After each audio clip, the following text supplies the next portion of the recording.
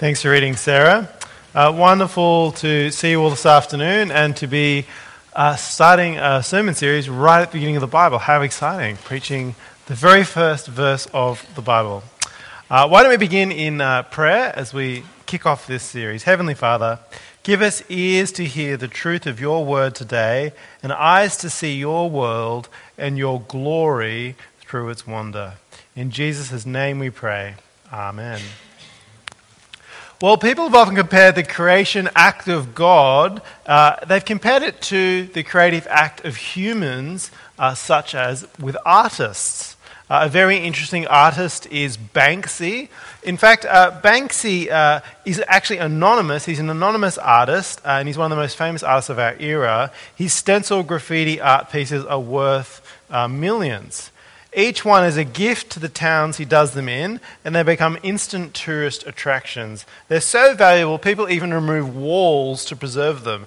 So, for example, last August in Suffolk in England, Banksy painted this painting on the side of the building. People flocked to see it for months, but then after a few months, the landlord removed the entire wall of the building to sell the piece for an estimated $4 million. This was controversial. The deputy town mayor branded it as a shame and saying, I quote, "I'm sure Banksy didn't put it on there in the hope that someone would profit from it." So Banksy's artworks are there for all to admire, and yet the creator of the artworks remains anonymous. His name's unknown, and so to some degree are his intentions for the artworks. Although this all came to a head last month when Guess, the global fashion brand, used Banksy's artworks as prints on their new clothing range called Brandalized. And of course, Banksy reached out through his people and said he was not happy. And yet, reportedly, it's been difficult for him to navigate the legal system without revealing his name. Identifying yourself as the creator and owner would seem to be a necessary step if you wanted to tell people how to use what you have made. Which of course brings us, not so subtly, to Genesis, where God makes himself known as the creator, the author, the owner of all that has been created. Today in Genesis we read God's copyright claim, you could call it, couldn't you? This is all mine, he says, I've made it, my fingerprints are all over it. In Scripture he says, this is my gift for all. This is how it is to be used, and this is what I will do with it.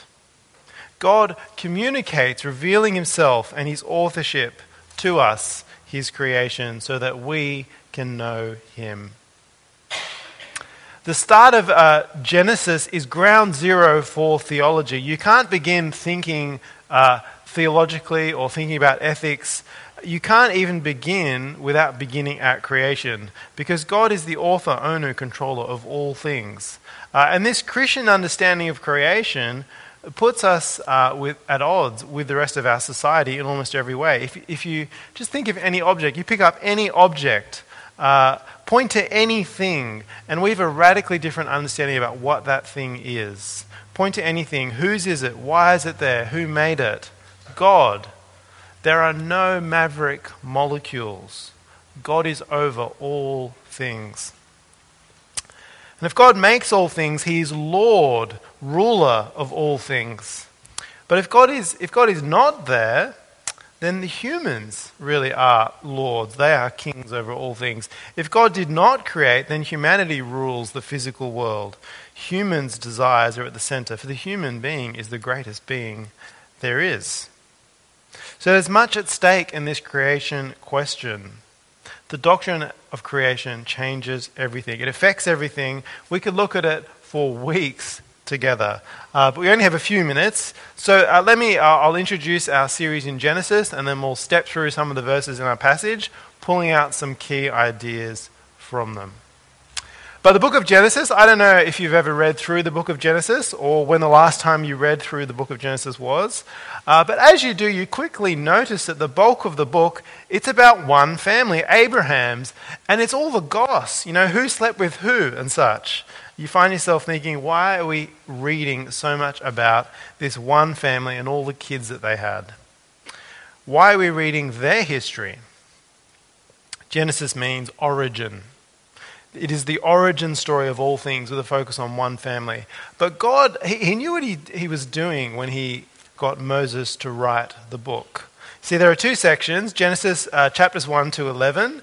They're the proto or early history. And they focus on the origins of the human race.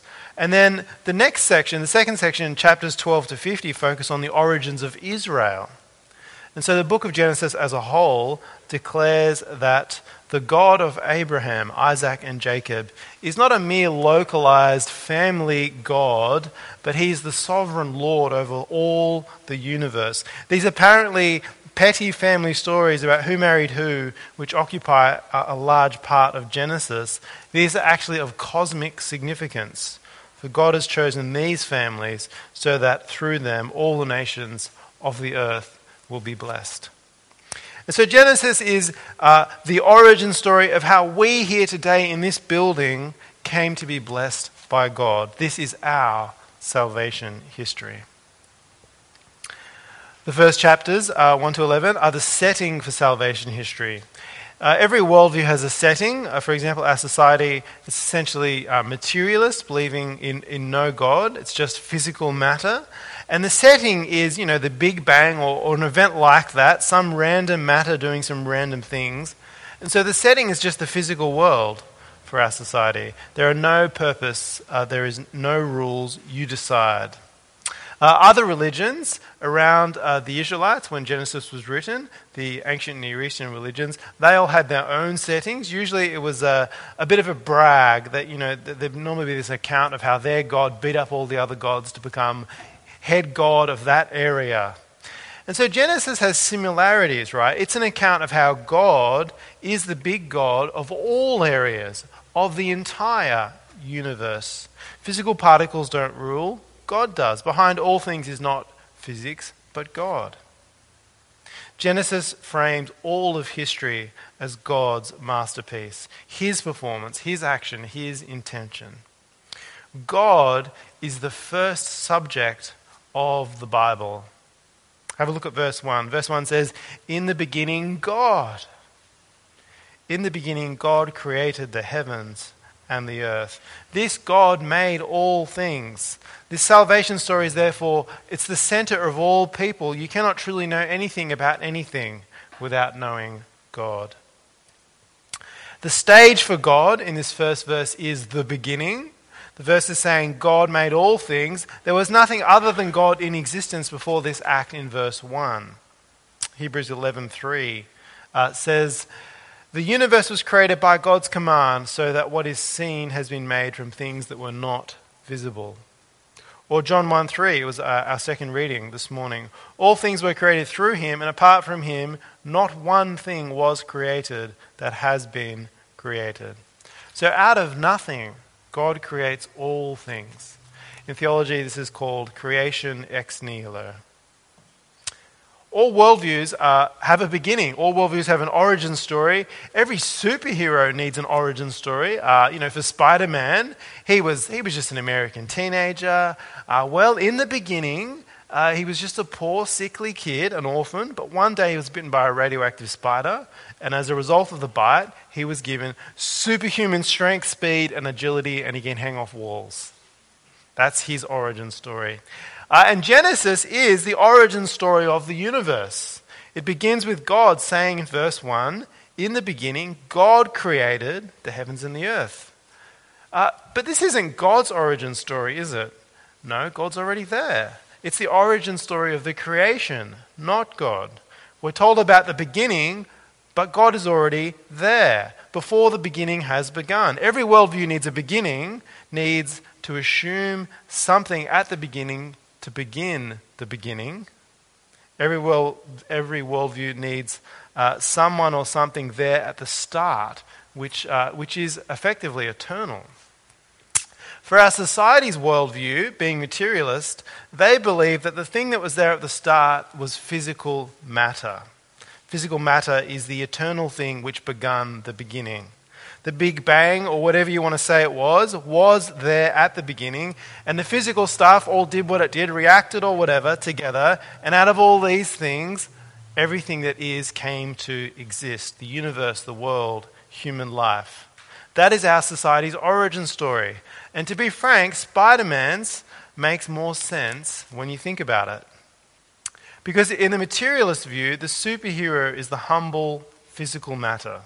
We're told that ultimately that thing which from which all other things comes is physical matter. Our society's worldview, it assumes physical matter. While the Bible actually offers an explanation of the origin of the physical world, and that is God. God the supernatural. A supernatural God, Genesis said, who is outside of the physical creation. That God made it all from nothing. And so we've got two worldviews, two statements. You tell me which one makes sense. I put them up on screen. The Bible, it's gone really small. The Bible's view is God made the physical world. That's what Genesis is saying. The Bible's view is God made the physical world. And materialism's view is the physical world made the physical world. It really is that simple. One of these is a logical proposition, the Bible's, and the other has been disproved by science. I take you through this, Christian brothers and sisters, so that you will not be ashamed, never be on the back foot when you're called to give an account of your worldview to our society. Well, there's so much to say, but we better move on. We're going to have question time in a couple of weeks, but for now, let's move on to verse 2 of the Bible. It's taken a while. I did the maths. At this rate, if we're only at verse 2 now, it would take us 215 days of non-stop sermon to get to the end of the Bible. So who's in? We'll just keep going at this rate all the way through to the end. 215 days. No, let's go. Verse 2 says, "Now the earth was formless and empty." That's how it begins. In the next scene, this is the next scene of creation. The earth was formless and empty. And it's worth thinking about what is being described there. Formless, empty, dark, watery. The term, it's a statement about its nature. It was chaos and chaotic, totally disordered. It's the opposite of what the creation will be when it is complete. If ever you need motivation to clean your room, this is it. You don't want your room to be like the pre-created world, total chaos. Verse 2 continues, "Darkness covered the surface of the watery depths, and the Spirit of God was hovering over the surface of the waters." What a great image. God was there in this dark chaos. His Spirit was there about to bring order, goodness, and light. And that's the thing. We live in an ordered world that has been made, designed, crafted, is maintained, curated, cared for. It's not a forgotten wasteland. That was what the world was before God acted. Okay, get ready. Here it comes. Here comes the Spirit, the first act of creation, verse 3. "Then God said, 'Let there be light,' and there was light." Let there be, and it was.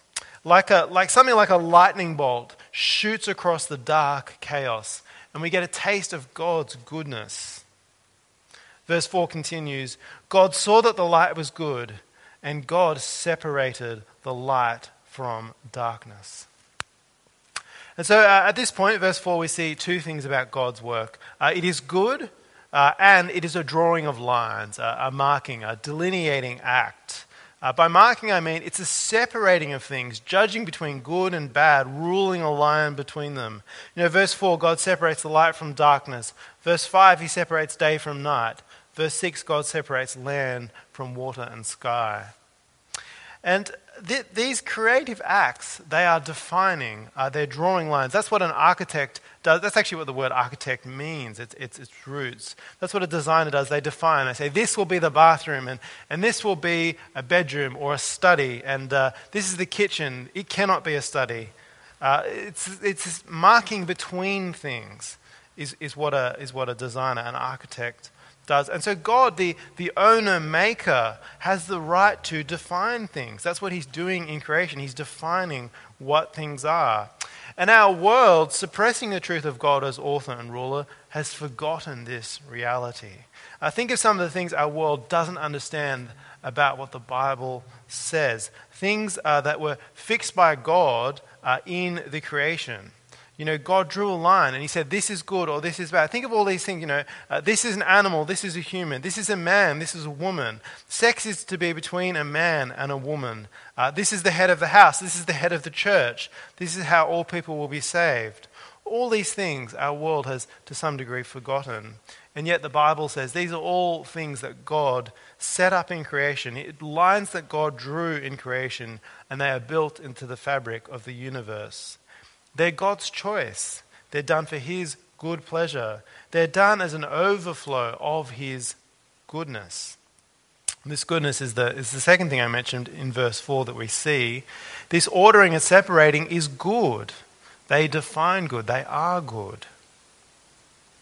Last year I was reminded how hard it is to make something good. It's one thing to make something, it's another thing to make something good. Last year, Nikki and I were having a birthday party for our kids, and Nikki needed a cake, and so I said, too easy, I'll do it, no problems. And she did. She questioned me. She said, do you know how to make a cake? Do you know how to ice a cake? Easy, I said, leave it to me, I'll take care of it. And she showed me what she had in mind. I was to make this. This is a... few people are doubting my credentials here. It's hard not to... You haven't even seen where this was something like this. A highly ordered creation vision of nice buttercreamed ice cake. And this was mine. Absolutely nailed it. We just put them side by side. There we go. Look at that. And Josh said, let there be cake. And there was cake. And the cake was not so good. Not so good. But God's creation, unlike my cake, was good. When it says the creation was good, it's not only a statement of its quality, unlike my cake, but it's also a moral term. These things, they're virtuous, they're good, they're not evil. My cake was not good. I don't think you'd call it evil, though. Maybe you would. By the way, I'm still making cakes if you need a birthday cake. Apparently I need some practice.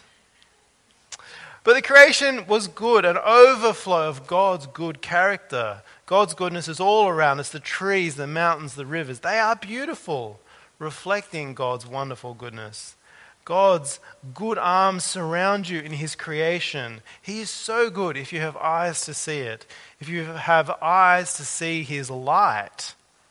Do you notice that the sun hasn't been created yet, and yet there is light in verse 3? The sun isn't made until day 4, verse 16, but the light shines on day 1. Somehow the light shines and it's directly from God.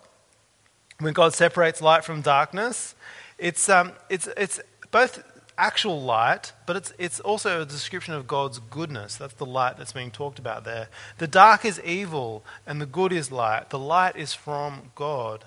You get another important hint here about just how theological these descriptions are.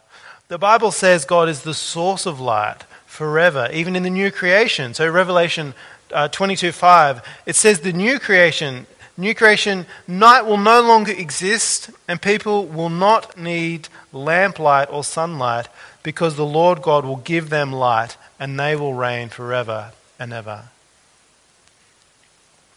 And so this light is from God. In fact, the light is life itself. John 1:4-5 says, life was in him, and that life was the light of men. The light shines in the darkness, yet the darkness has not overcome it. Darkness, death, decay have not defeated light. God created light for all. He sent light into the world, Jesus. God is in the business of lighting.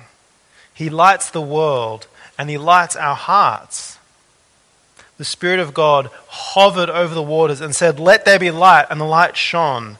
And now he offers eternal life, giving us life by shining light into our hearts. 2 Corinthians 4:6 says, for God who said, let light shine out of darkness, has shone in our hearts to give us the light of the knowledge of God's glory in the face of Jesus Christ. And this verse always makes my spine tingle. God who created the world shines light out of darkness, has pointed that beacon at our hearts, and shone light into our hearts and given us eternal life. Knowing Jesus is light. Knowing Jesus is life. And so make sure you know Jesus. But I'll try and stay focused on Genesis. Let me return to verse 5. We continue. Verse 5 says, God called the light day, and he called the darkness night. Evening came, and then morning the first day.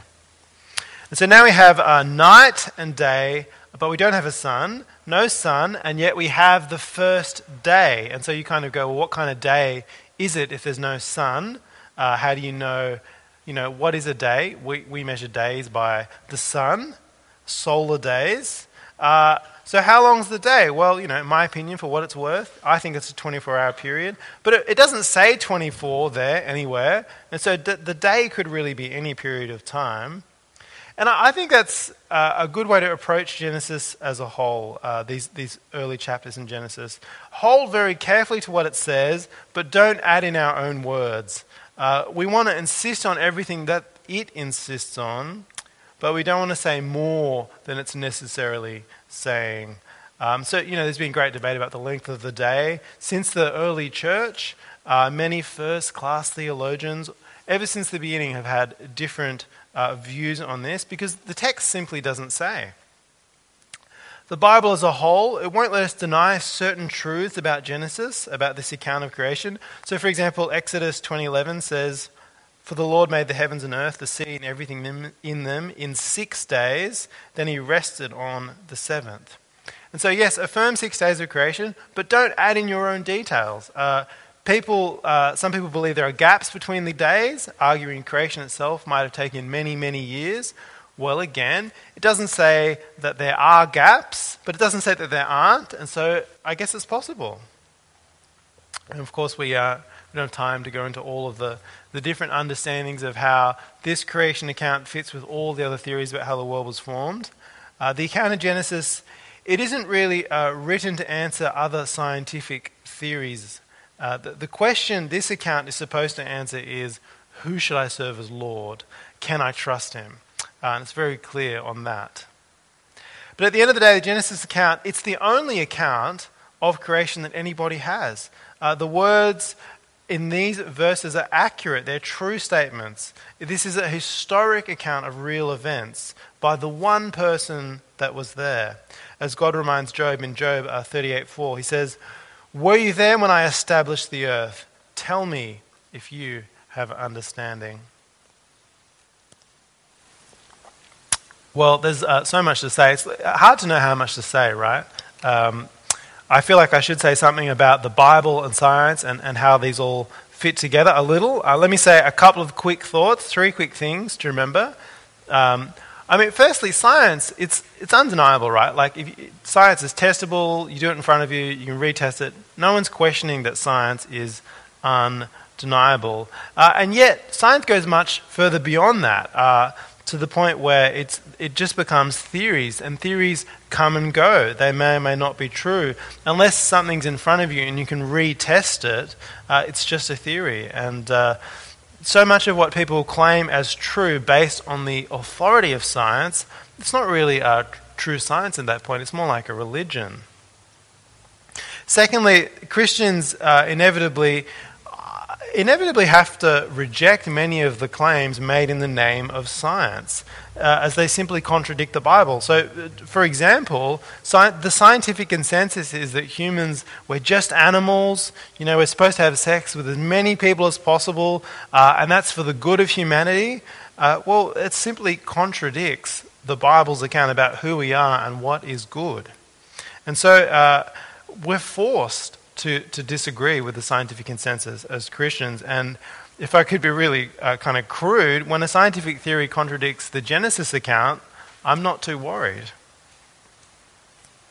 Thirdly, the Bible tells us that all people reject God.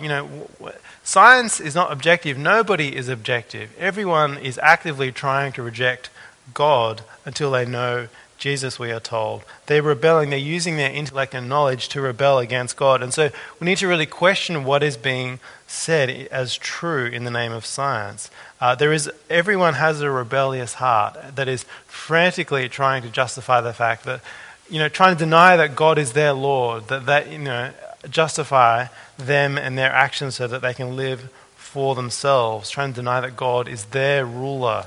And so I think Christians have to be quite careful and just carefully think and weigh up what is being said. But I should stop there, lest I speak beyond my understanding, and we'll move on with these verses in Genesis. Let's look at the last couple of creation acts briefly. In verse 9, God creates the land. Verse 9 says, "Then God said, 'Let the water under the sky be gathered into one place. Let the dry land appear.' And it was so. God called the dry land earth, and he called the gathering of the waters seas. And God saw that it was good." Just like that, the mountains, the seas are all formed, and it was so. God made it. Our world is so awesome, and God just spoke it into existence. I think sometimes we forget how awesome this is. This all reminds me, these mountains remind me of this project in the Netherlands in 2011. The Netherlands, if you know anything about the Netherlands, it's that they love cycling, they're mad about riding bikes, and the second thing is it's dead flat, which it makes it very hard to train for cycling if it's dead flat. You can't learn to climb mountains or do altitude training. It's very difficult. No matter, they thought. In 2011, they proposed to build a 2,000-meter high mountain. 2,000-meter high mountain was the proposal. It was meant to cost $500 million, and they started fundraising, and the project started to gather momentum when the cost blew out to 12 trillion. 12 trillion. For comparison, that's more than the GDP of every country except the USA and China. One mountain. And it was impossible for the humans to build. And in creation, God makes them all. He spoke, and it was so. The right response to the mountains and the seas and all creation is to praise God. He is our great God, to give him the glory due as the incredible creator. Our God is awesome. He's awesome, and he wants to be our friend. Well, verse 11, the vegetation is produced. Verse 11 says, "Then God said, 'Let the earth produce vegetation, seed-bearing plants, and fruit trees on the earth, bearing fruit with seed in it according to their kinds.' And it was so." And so the earth sprouts, the earth bears fruit and multiplies. God's earth grows, is fertile. The earth produces plants, trees, rainforests, and so on.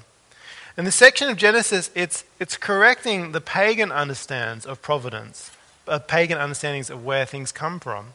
Of food security, economic growth, housing provision, all of these things. For it was said that the pagan gods produced crops. They gave fertility. It was the sun god that was meant to determine people's destinies. But in Genesis, God says, yeah, that big light up there, I made that. It dances to my tune. Look at verse 16. God doesn't even name the sun. Verse 16, God made the two great lights, the greater light to have dominion over the day, the lesser light to have dominion over the night, as well as the stars. God placed them in the expanse of the sky to provide light on the earth, to dominate the day and the night, to separate light from darkness. And God saw that it was good. Evening and then morning, the fourth day. Yep, the stars made them too. God just one by one, these pagan gods, these things that the pagans looked up to, God hits them down one by one and says, I made them. I am Lord over all things. You don't need them. The produce they claim, the health and prosperity that they claim to provide, it's all from me. I am from where all things come. I give life, I give health, I give fertility, I give rain, sun, and good crops. All you need is me, and you have me. I'm your God, and you are my people. But people often don't know God. They don't like him or trust him. I think God has a branding problem. A very successful brand is the Australian-made logo. The logo, they've done their consumer research. Matt can tell you more about this, but the brand's 99% recognised. Almost everyone recognises the logo. It's trusted as genuine by 92% of people, and people like it. There's a 93% preference rating. That's a successful brand. And in Genesis, God's making his claim, recognize me as sustainer. All things are made by God. Trust me. Don't turn to the sun or you'll get burned. Trust God. He is the one in control. And of course, we're to love the Lord our God. He's to be our preference, our first love, Lord of all. Well, where to end? God made the world, but that is not the end. For when God made the world, he surely knew that he would be coming back to remake it. Let me share one final verse, which shows the plan was never for this creation in Genesis to be final. 2 Peter 3:10 says, "The day of the Lord will come like a thief. On that day the heavens will pass away with a loud noise. The elements will be burned and dissolved.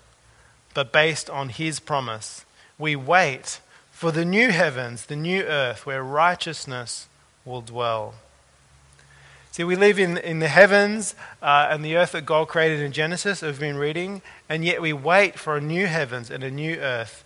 We praise God for the glory of his creation, and yet we wait eagerly for the greater creation. 2 Peter continues,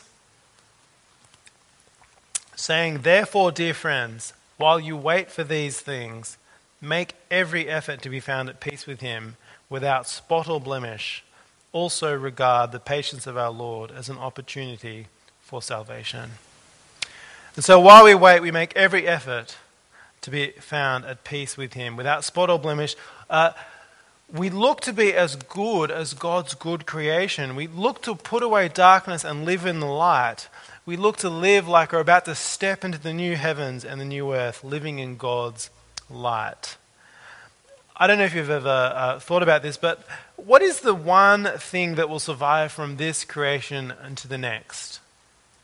What's the thing that will survive from this one into the next? What's the most permanent part of this creation that we're reading about in Genesis? It's your heart. Your heart. Think about it. It's your heart. The Spirit hovered over your heart and it shone and it said, "Let there be light," in that person's heart. And at that point, a new creation was made. And that heart, you will be in the new creation, living with the light forever. That's something to pray about. Let's pray.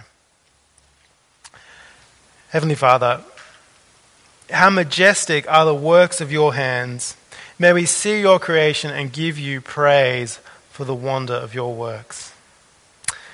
May we look to you as provider of all things and Lord of all things, most of all our hearts. And Father, we pray, keep us until that final day when you do return to take us home to your new creation. In Jesus' name we pray. Amen.